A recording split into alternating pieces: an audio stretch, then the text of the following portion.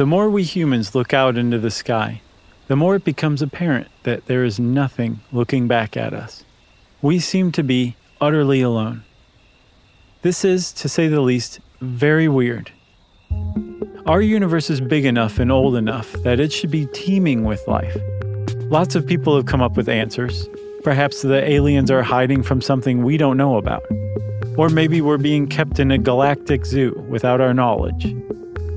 But maybe the simplest answer is the right one in this case. Perhaps we humans really are the only intelligent life in the universe.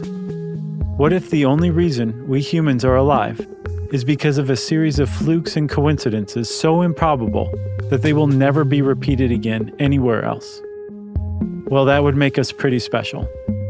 And it would also put the entire future of intelligent life in the universe squarely on our shoulders.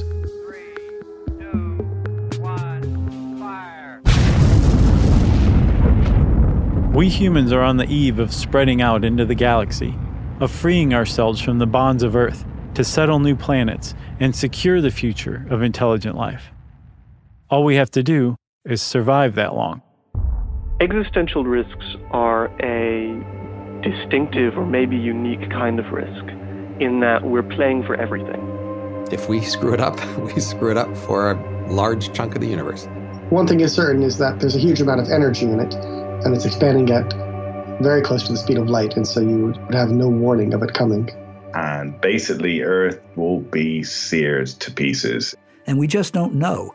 So I just don't think it's worth taking the chance.